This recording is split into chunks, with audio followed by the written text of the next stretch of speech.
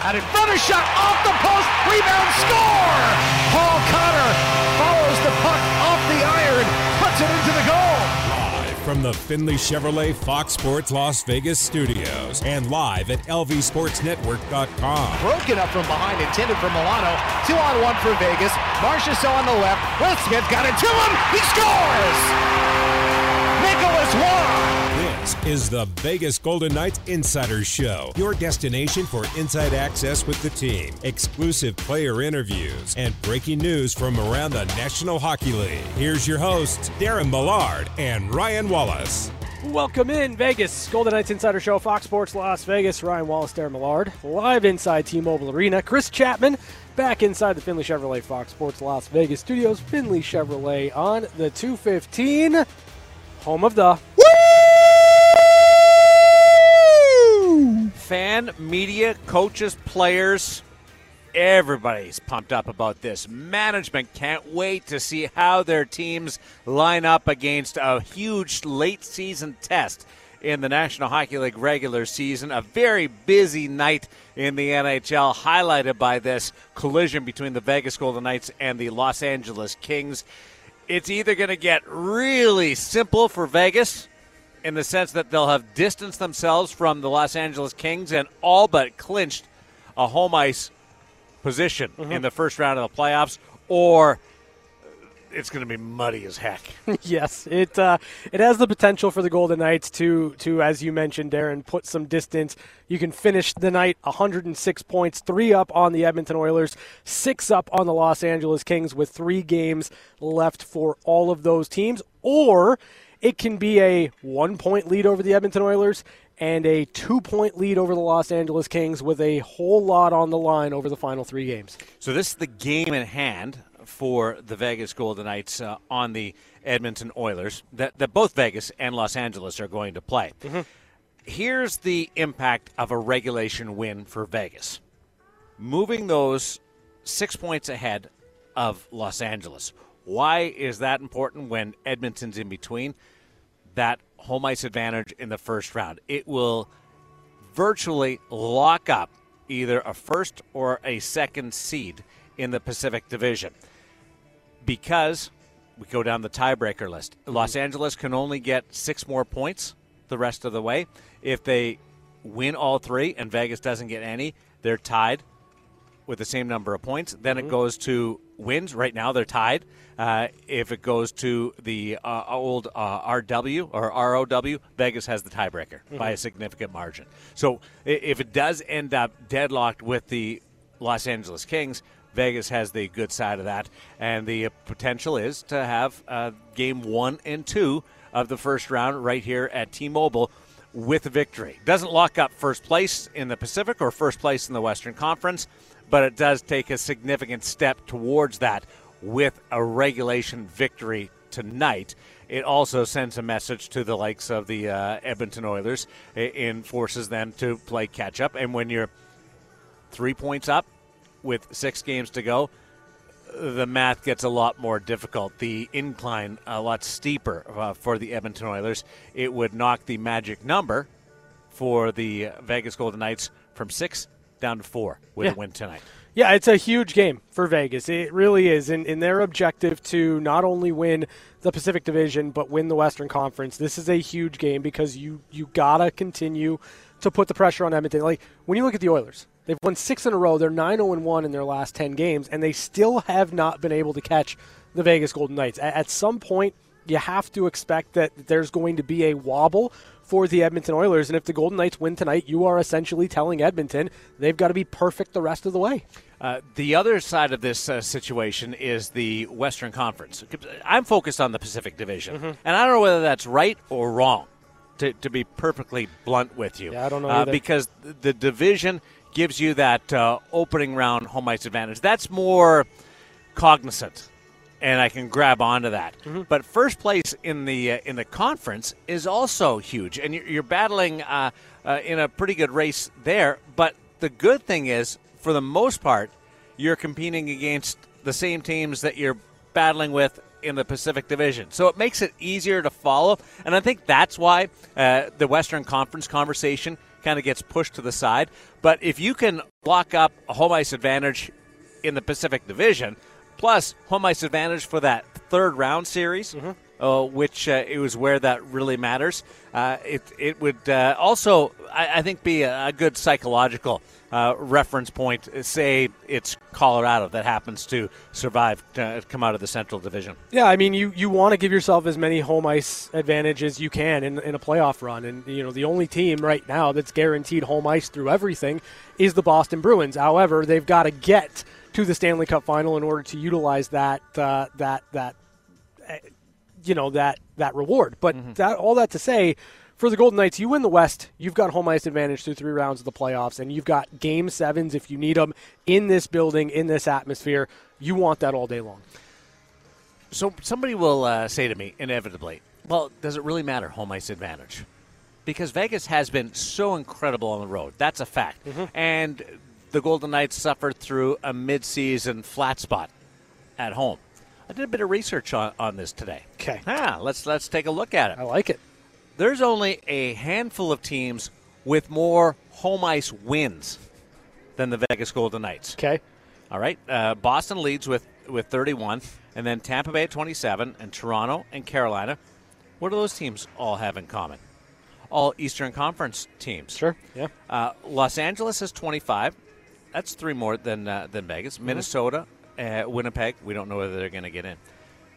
But Vegas, with those 23 wins right now, are poised to, with 2 more games, climb up and be a top 5 team at home. It's very possible that this club that went through all kinds of question marks about home ice can finish with the 4th best total for victories on home ice. And I think that will surprise a lot of people. And then when you factor it into the Western Conference, they can equal LA for the most, depending on what happens down the road. They can surpass Minnesota. They can surpass Winnipeg. So not only the most points in the Western Conference within reach, the most points in the Pacific Division right in front of them, but also having the best of both worlds, home record, to go along with that record-setting road mark. Yeah, for the Golden Knights, I think home ice matters a lot when you get into a playoff series. It matters where you have those really important swing type of games in a series. But I also think for the Golden Knights, it's a team that I know we talked about just not being able to click on home ice. I think that's a narrative we can put to bed, that we can erase from the conversation point when it comes to Vegas. They have been very balanced on the road, at home, and I like their chances in any setting when it comes to the playoffs. They've proven they can win on the road. You know that they can win at home to a very high degree. It's just a really good, well-rounded hockey club. There's another narrative that is being shoved to the background, and it came because of the exceptional play with the top 6 defensemen. Like, they are lights out. They're Boston Bruin-esque when it comes to having their starting 6 defensemen. But since Ben Hutton's been called upon recently, since the All-Star break, there's 3-1-1 with Ben Hutton in the lineup. And I'm using Ben because he's been the guy that's come in. Sure. But really, it's without their top 6 defensemen. They were right around 500. Now they're 3-1-1. They have points in 4 of 5. That's a pretty good correction of the market along with the home ice. Yeah, I agree with you there. I think Ben Hutton's been such a pro, and he's come in and I think kind of given a little bit more dimension, or at least a dimension, for the Golden Knights. He's active offensively. He moves. He's been making some big plays. He's been a part of those wins, that 3-1-1 record. He's scoring. He's picking up points where he can. And, I look at that as a good thing for the Golden Knights as you go into the playoffs. You know it's going to be a war of attrition. You know that if you've got guys that need to come into the lineup, you have to trust that they can get the job done. Ben Hutton's done that for Vegas. This is a digression, but anybody who listens to this program is used to that from me. Ben Hutton crediting right now a little strawberry sizzle from Victory Flamingo from the Secret Creamery. Did you go back and did you watch it? Like, what a treat. The fact that the guy went off the board went to the Victory Flamingo with the Secret Creamery ice cream. Yeah. First player to do that. He and I disagree on that because I'm a fudge guy. But the learning that we did along the way with Ben Hutton, the fact that he was a center iceman until he was 16, again, gives you a peek behind the curtain of those hands that we see and the ability to step into a lineup after not playing 21 games and playing the power play. Pretty impressive. Yeah, it's not terribly surprising to me, just given the way that he kind of sees the game in the offensive zone, the offensive instincts that he has. I love Ben Hutton and his ability to create. But 16 is super late to make that transition. I don't know many people who have done that as late as their junior hockey careers. Yeah, I don't imagine that that's normal or something that you see on a day-to-day basis. But I think those instincts never really leave you, right? I would think that they would wear off a little bit. Like there would be something that you just don't work on. Face-offs, lining up, forecheck, just muscle memory stuff that gradually. And the reason why he did it, wanted to play defense, wasn't because he was enamored by Raymond Bourque or Nick Lidstrom. It was because his team at the time had a terrible, terrible time breaking the puck out of their own zone.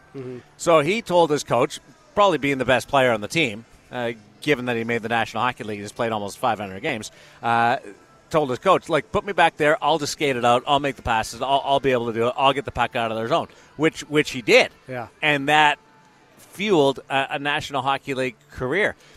There's not a lot of players at that age who are willing to do that with aspirations of playing professional. Like, if you're the best player on your team and you're looking at being drafted either major, junior, or National Hockey League in a couple of years, you're pretty stuck to where you are and committed to that aspect and not wanting to change things and alter your draft status.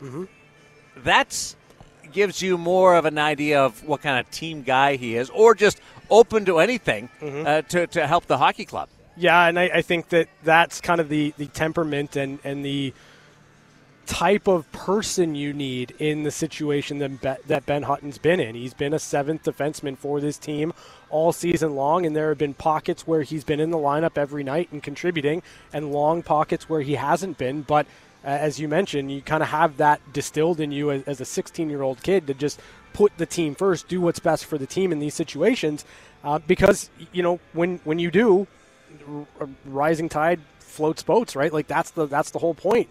You're putting team first, and that's what Ben Hutton's doing. No, 16. Usually it's the player. On. No. Come on. I'm saying in this particular instance. When you're 16, it's the player, it's the skills coach, it's the parents, it's the advisor, who are all at the coach's door going, what are you doing? What? He's a centerman. Yeah, good for him. But he made it work. Bucking the trend. We've got some big news to tell you about tonight. Yesterday, the phones lit up regarding who you would start in goal for the Vegas Golden Knights for this critical game against the Los Angeles Kings, and it was near unanimous that the callers selected Laurent Brossoit. I don't know whether Bruce listened to it, but he did make the decision last night. They informed both goaltenders, and Laurent Brossoit will get the nod ahead of Jonathan Quick, who backs up against his former team. I was very adamant about it yesterday. I think that Laurent Brossoit right now in this moment is playing better than Jonathan Quick.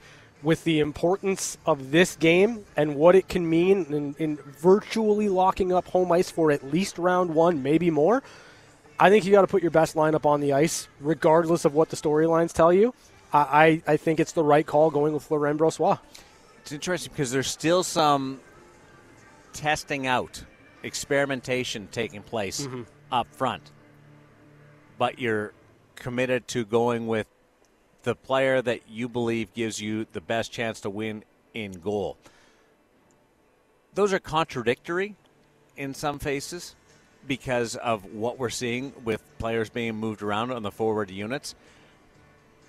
But what speaks to me louder than just Brossoit starting tonight is he goes for third time in the last 4 games which included a home-and-home against the Minnesota Wild, who were battling for the conference lead going into that before Vegas took 4 points to Minnesota's 1 in that exchange. Are the Vegas Golden Knights now in a position to have a number one goaltender? They haven't declared that. Yeah. But the way everybody looks at it, do you view Laurent Brossoit as this team's number one goaltender a week out from the Stanley Cup playoffs? Yeah, right now in this moment I do.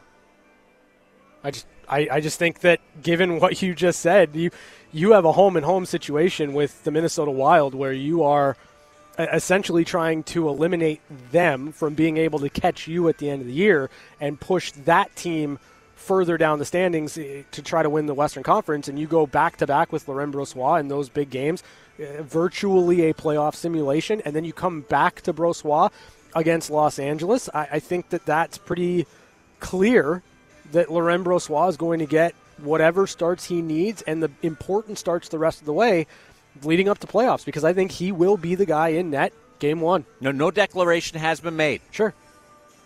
As far as number one or playoff starter. Mm-hmm. I like what Bruce Cassidy's doing there, too, because he's just gone through the gauntlet of goaltenders since the All-Star break, and it's almost, I feel like it's tempting fate. If you start attaching titles or looking ahead, and I'm not totally the person that buys into mentioning shutout ruins a shutout, or mentioning a stat will automatically mean we know you don't believe in the that. other thing will happen. But there might be a little bit of that right now with the stakes so high and having gone through what they have since the All-Star game, that why would you even do that? Because every time they've gotten close, it's changed on them. Yeah, if I'm Bruce Cassidy, I'm not making any bold declaration or anything like that until absolutely necessary, and I don't even think you need to do that, right? Like, I think that you have your internal dialogue, you know what kind of the plan is for where you want your goaltenders to be and how many starts the rest of the way over the final 4 games you want for, quote, your number one guy, but I don't see any need or reason to declare it one way or the other outwardly, because, as you mentioned, it's been really interesting with players unavailable, players available, and the rotating cast that you've had in goal since the All-Star break. Where are you in the surprise that it's Laurent Brossoit who's getting the biggest start of the season, arguably the biggest game of his career tonight, in a situation where the Golden Knights are trying to further lock down top spot in the conference and the division, that it's number 39 and not number 36, not number 32, not number 33, not number 30.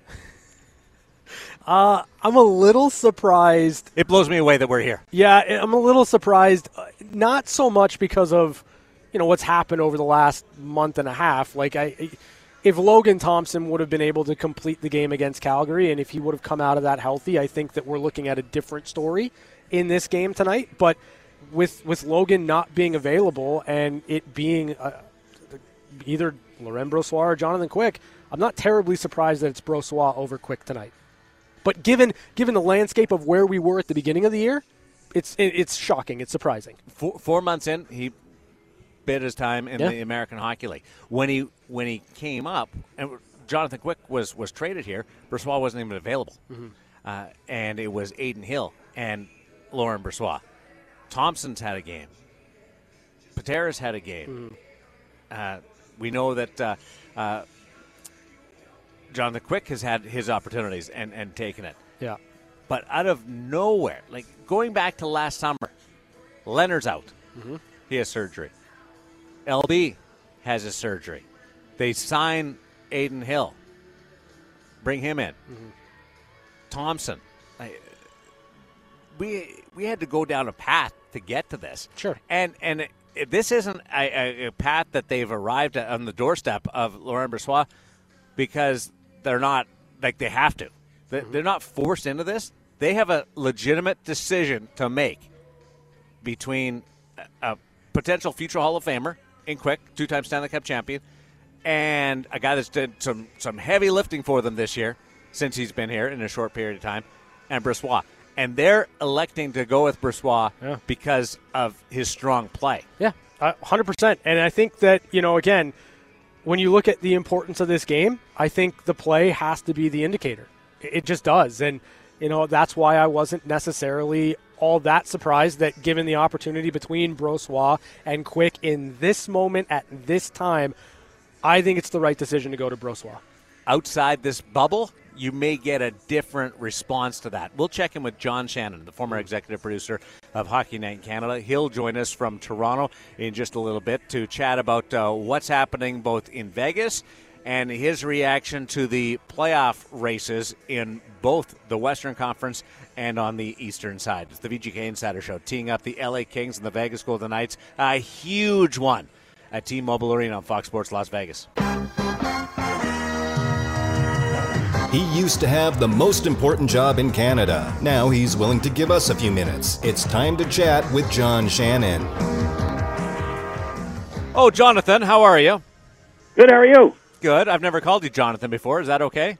Well, it's not my name, but that's okay for you. All right. Remember, I did a sideline game for Hockey Night in Canada. One time I was in Detroit. It was the Ottawa Senators, I think, in the Detroit Red Wings. And I threw it back to Bob Cole, and I said, Bobby, I was standing right beside him when I was doing my hit. And I said, Bobby, and I got a text immediately from John Shannon. Bobby? Question mark. Because I don't think anybody had ever called him Bobby at that time either. Oh, you could call him Robert. You can call him Bobby. I don't know why I called him Bobby, but I got told that wasn't appropriate almost immediately.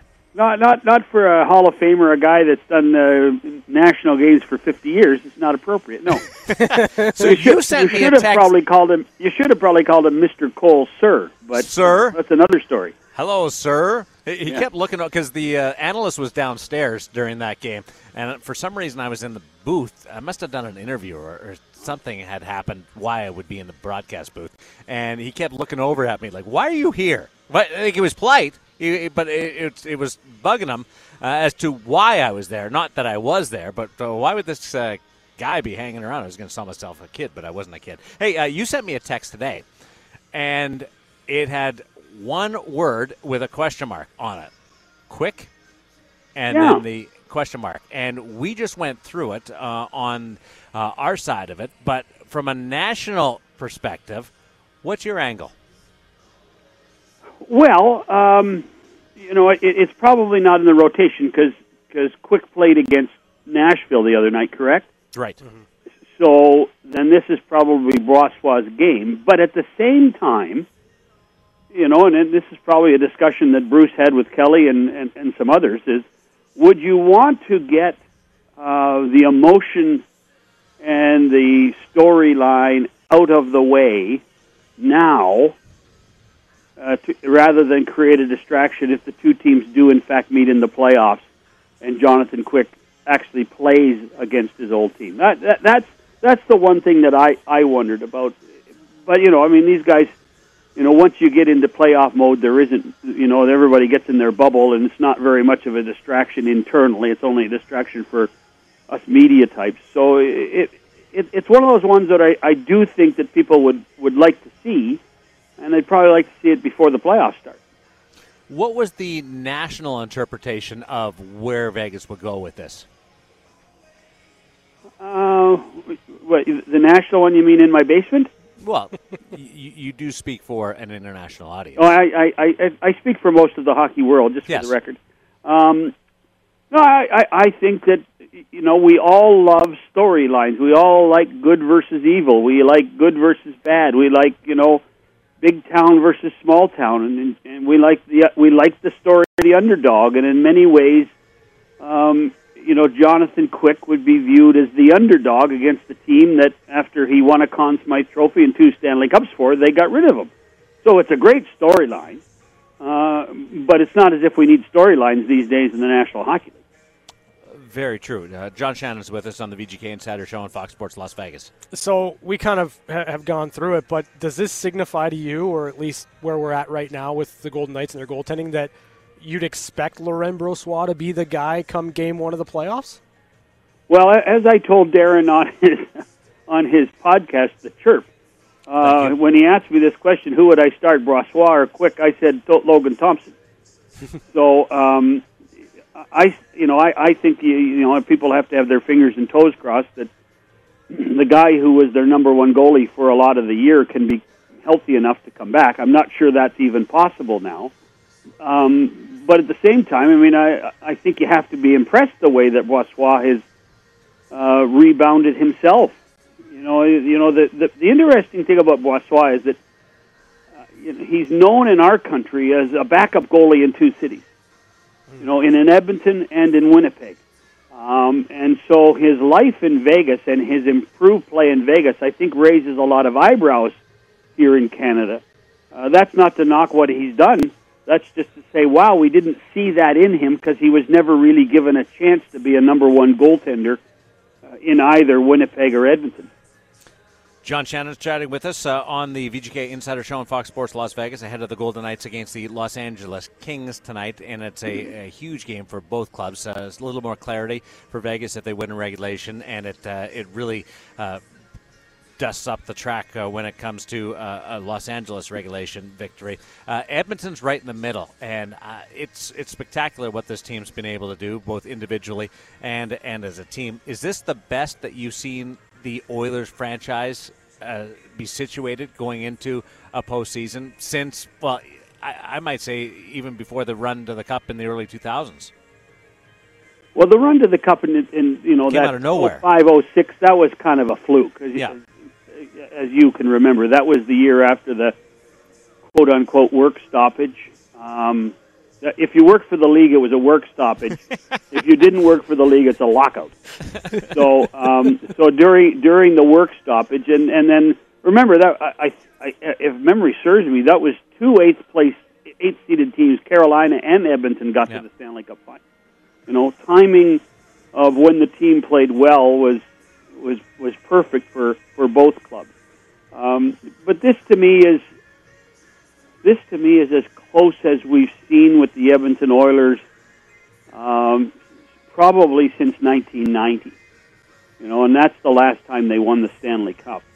And that was the last time they won the Stanley Cup with a lot of quality players, Hall of Famers. So from that perspective, it's a much different landscape now. But when you consider 300-point players, when you consider the arrival of some of their younger players playing so well, Evander Kane contributing, Matthias Ekholm contributing, this team is probably the best team I've seen in Edmonton in 25 years. Where's the wart on the Oilers? Well, the wart right now is supposed to be the goaltending, and yet when you look at their numbers recently, and you do have to probably put a little bit of an asterisk on it because of the competition they played. They've got 2 shutouts and 2 one-goal games in their last 4. They've played very well. Both Campbell and Skinner have played very well in this streak where they're winning. So from that perspective, the wart that was supposed to be was their goaltending, and even that they're proving a lot of people wrong. So in terms of the Edmonton Oilers, when you look at first-round matchups, I mean, there's obviously an avenue, or there is an avenue for them to win the division should the Golden Knights falter, but what do you view as maybe the best matchup for Edmonton round 1? Well, I mean, you win the division, you have a much easier road to round 2 because you either play Seattle, Winnipeg, Calgary, or Nashville. And it's probably more likely Winnipeg, Nashville, or Calgary, not Seattle. So the way that Calgary's playing, the way that Winnipeg's playing, and the way Nashville's playing is not near at the same level as either the Golden Knights or the Kings. So that's in fact why you want to win this division. And you want to win the division because you always believe that you're going to win the series. But what you also want to do, and I mean this is no different for the Golden Knights or for the Kings as well as the Oilers, is you want to win quickly. You want to get the first round out of the way because everybody else is going to be beating the heck out of each other. And they're going to be playing 6 games and 7-game series. And you want to win in 4 or 5. I mean, all you have to do is look at the success of last year's Stanley Cup champion to know full well, and if I've said this before on the show, I apologize, but I haven't been on for a month because Darren keeps forgetting to call me, is Colorado won 2 series in sweeps. And the difference that made for the Avalanche, I think if they look back, they would tell you that was the key to the success.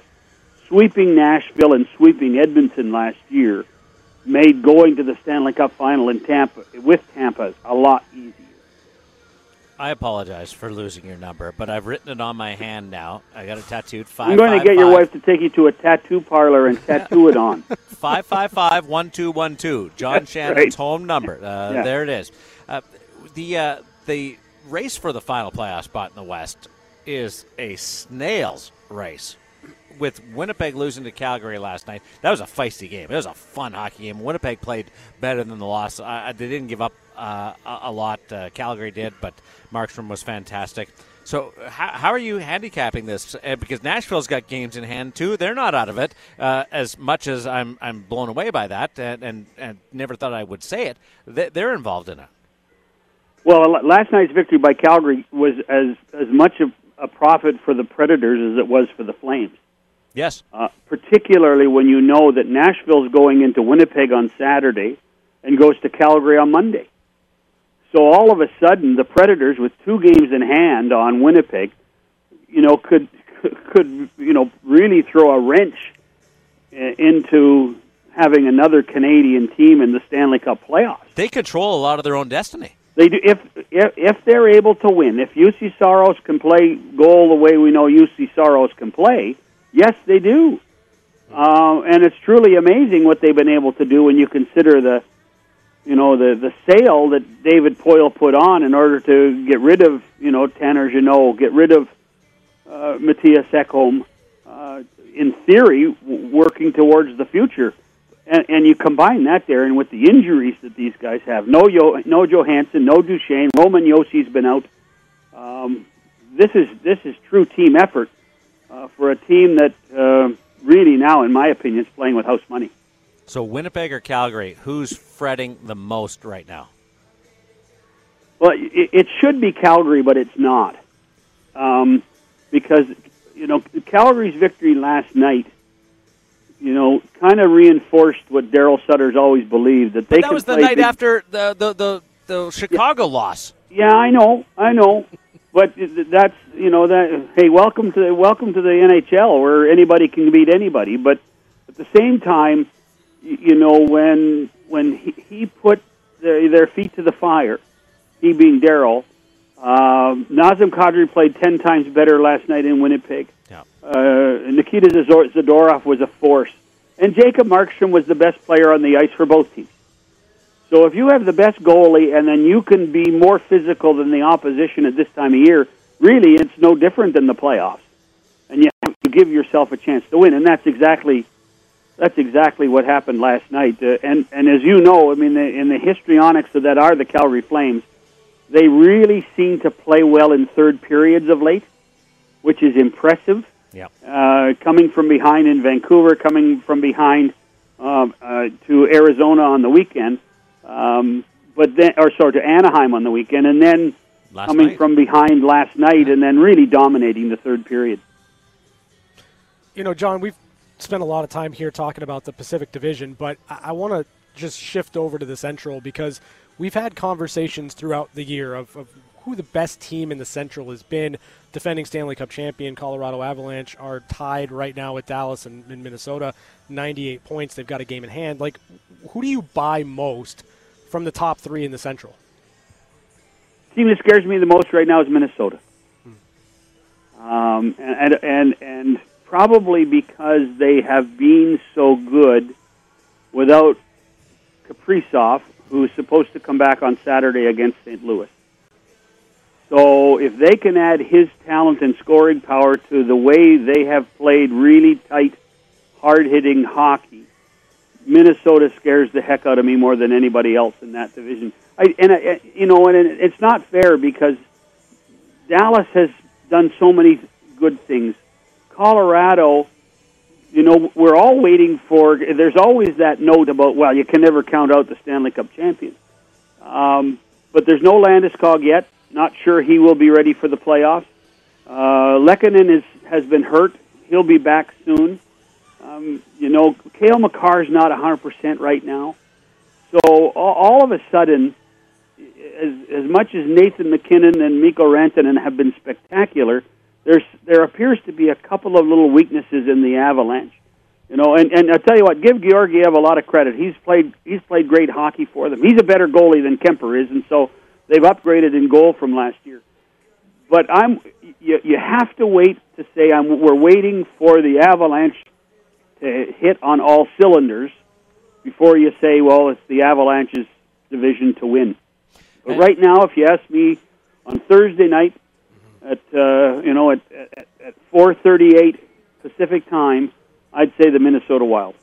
On Great Thursday, ahead of Good Friday. We had a situation at Sportsnet way back in the day when Mario came back and after retirement, and we had an ISOCam on Mario the entire time up in one of the corners of your screen, and then the game was played. Or you could watch Mario on one channel and just watch him do his thing. I think if you were a producer, would you do that with my buddy Dean Evison and just have an ISO camera on? Dean could have his own channel. He could. I think he could be like Howard Stern. Yes. If you think like this, it's the 6 degrees of Dean Evison. It's fascinating. I just love watching him. I really do. I find him he's really miscast as a hockey coach. I agree with that. Like he should have been at WrestleMania.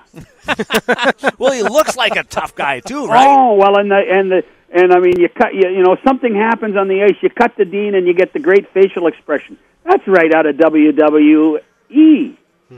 He's fantastic. I love his emotion. I don't remember him being that emotional as a player, though, Darren. Was he? No. He was a great player. I know. He was a world-class junior and a really good hockey player. Listen, I put Dean Evison in that boat, like in the Dave Tippett world, right? Yeah. Workman-like, do your job, win more. You're gonna, with him playing, you're gonna outwork everybody. And that's the way you're gonna win is with pure and utter effort. But I don't remember being this emotional as a player as he is a coach. He's fantastic to watch as a coach. So here's one, and you being a longtime hockey guy, he played Dean Evison for the Hartford Whalers. Yeah. Look at how many coaches came out of the Hartford Whalers organization. Like John Stevens here in Vegas, and Tippett, and Quenneville, and there's a couple that I'm missing. Who am I thinking? Who is that guy between the benches? He was a coach there for a while. Well, Ray Ferraro, Ricky Lee was a Hartford Whaler. Yeah. Ricky Lee coached in the National Hockey League a long time. But look back at who was running the organization at key times there. Somebody who has never really received the credit, and yet his fingerprints are on a few organizations, and that's Larry Plow. Larry Plow, and next time you talk to our pal George, ask about Larry Plow, because Larry Plow is he's an unsung hero in our game. His influence, his calming influence. I remember when my friend John Davidson took over the Blues, he talked about, what a great sounding board Larry Plow was. Larry Plow's now working with Bill Armstrong in Arizona. Larry Plow was, I believe Larry Plow was the first American-born player ever to play for Montreal in the late 60s. And then went and jumped back to the WHA because he's a New Englander and loved being in the Hartford area and the New England area. But Larry Plow deserves a ton of credit for being an influencer in our game. And all those guys you mentioned have something in common, because Larry Plow probably either traded for them or drafted them or worked with them at some point in their time in Hartford. I won't take credit for this, but somebody did, because I had this conversation recently. Somebody pointed out to me, but Hartford was never any good. They had like one good season where they were favorites, but they had all these coaches or future coaches on their team. Well, John Anderson was there too, right? Yeah. John Anderson, a long time coached the Atlanta Thrashers, long time coach in the American League. Yeah. So it's bizarre. It's a fascination. Yeah, there's a lot of people that still have influence in the game. Greg Millen was a goalie who's now has worked at Hockey Night for years. You're talking about Ray Ferraro. Sean Burke was there. Had some great years. Sean Burke was there and had some Sean great Burke, years. absolutely, yeah. No, it was, and the biggest dilemma that Hartford had in the early '80s was that the division they played in. They had really good hockey clubs, but they played in a division that there was Montreal was always there. The year that Patrick Waugh, rookie in 1986, the toughest series Canadians had that year on their way to the Stanley Cup was against the Hartford Whalers. What was the name of that division? It was the Adams division, wasn't it? Yes, I love it. I miss it. Like Minnesota's trying to win their first division since they claimed the Northwest Division. That doesn't ooze hockey history to me. The Adams and the Smythe and the Patrick and the Norris. Give it to me. Yeah, but you see, then what you'd have to do is you'd have to get Lawless to do one of those Lawless orders to explain who Smythe, Adams, Norris are. True. But Gary, you'd have to do it. You could make it a 4-part series. One on each division. I love it. Yeah. Oh no, 6 parts. Got lots of time. We could do 6 because then we could throw the conferences. Oh, the Campbell there you and the go. Wales. Well, that Prince of Wales. When he played in the league, he was great. Prince Wales. Prince of Wales. Yeah. Clarence Campbell at least was a name that I met Clarence Campbell once. You know that, huh? No. Yeah, he was asleep in the corner of the press room at the Boston Hilton when I walked in 1977. There's the president of the National Hockey League asleep in the corner. And did you nudge him? I said, "Good evening, Mr. Campbell." And he said, "Who are you?" Did that go better than your conversation with Mike Palmetier? A little better. It was about the same as my conversation with Shaquille O'Neal. Did I ever tell you that one? No. Okay, so the World Basketball Championships in Toronto in 1994, and I'm in charge of broadcasting for the World Basketball Championships, and I'm standing in an aisleway between the court and the first row of seats at Maple Leaf Gardens where the games were being played, and next thing you know, I'm levitating. I'm up in the air because somebody has literally picked me up and moved me 3 feet with one hand. And it was Shaquille O'Neal who said, "Hey, get out of the way," and walked right by. And that was it. And I said, "Yes, sir." And you said, "Thank you, Mr. Shaq." Wow. Hey, who's the biggest man I ever saw in my life? Were you intimidated? Like, you've been around hockey forever. You're Hockey Night in Canada executive producer, et cetera, et cetera. Do you get intimidated by people from other sports at all at that time? I got intimidated by his size, but I didn't get intimidated. Well, it's a pretty good baritone voice, but it was one of those days where you say, "Well, at least I can say I had a conversation with Shaquille O'Neal now, and I'm going to wait and tell it on Las Vegas radio, 40 years later." You're the best. Next week, let's chat about the playoff matchups. Do you think we'll know? I suspect we'll know everybody by, because next Thursday is the last night of the regular season. Right. So I think we'll know everything. By the way, what's that? You do, eh? Yeah. By the way, Saturday, 16 games. Mm-hmm. No games tomorrow because of the holiday. But Saturday has 16 games. Busiest night ever. I might lose my marriage over Saturday. I'm going to just be down there in the office watching all day. Can I let you in on a secret? What's that? I'd be devastated if you lost your marriage, but I can tell you it won't have anything to do with Saturday. Okay, I'm just going to take the Saturday off the hook on that one. You're sure about that, are you? You might know too much. Thanks for joining me on the Chirp last week too. These guys listened to it; they loved it. Yeah, absolutely. There was it was a good time. You asked really hard questions. I don't answer them, but you ask hard questions. The LA Kings got in touch with me. They brought in on. Had Jarrett Stoll join me this week because a guy that transitioned from player to broadcaster. Well, I'm glad you finally met him. I know. They introduced me, and I was like, "Do I say something here?" So I just went along with it. You're always so kind to people. I know. I'm not, but that's okay. I'll just if they want to set up a guest for me, I won't look a gift horse in the mouth. No. Thanks for doing this, buddy. Hey, no problem. Everybody in Southern Nevada, have a happy Easter, please. And hello to my friend George. He's listening, I guarantee it. Jen says hi to you too. You guys will exchange messages. Well, we're going to talk tomorrow. Yeah, I know. It's your yearly Good Friday conversation. Yeah, John Shannon and Jen, the best of friends. So thanks, buddy. There's John Shannon, the former executive producer of Hockey Night in Canada. I know. Don't get mad at me, but we end up going down these weird places. Yeah. The Hartford Whalers thing does blow me away. That they had all those future coaches, but they weren't any good. Well, yeah, I don't have anything constructive to tell you on that. Sometimes you just have a really good situation that breeds good coaches. Imagine looking back if you're coaching that team, losing. Like you're Pierre Maguire, and you're coaching that team for a couple of games, and he'll tell you it was more than that. And you want a real rabbit hole? I'll go down that rabbit hole for you someday on that. But coaching all those guys, that's why there's so many coaches come out of it, because they were overcoming that. Anyway, when we continue, we'll tee up hour number 2. We've got Bruce Cassidy to come your way, plus news and notes with one-timers, a look around the National Hockey League in a little more broad strokes after talking to John Shannon. It's the VGK Insider Show on Fox Sports Las Vegas. This is the VGK Insider Show on Fox Sports Las Vegas, 98.9 FM and 1340 AM. Now back to Darren Millard and Ryan Wallace.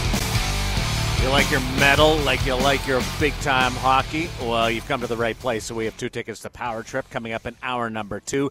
A lot of talk about the Vegas Golden Knights and the Los Angeles Kings squaring off tonight at T-Mobile Arena. And this is the next to last home game for Vegas. You can be at Tuesday's wrap-up at T-Mobile Arena for the regular season. If you call right now, 702-876-1340, one of 2 sets of tickets to go your way. If you are caller number 9 right now, and we'll give away a second pair in hour number 2. The VGK Insider Show continues. Laurent Brossoit going tonight for the Vegas Golden Knights in a game which can virtually lock up home ice for the first round of the playoffs and move a significant step closer to the Western Conference and Pacific Division regular season titles. We'll get into what Bruce Cassidy had to say this morning ahead of this one on Fox Sports Las Vegas in hour number 2 of the VGK Insider Show.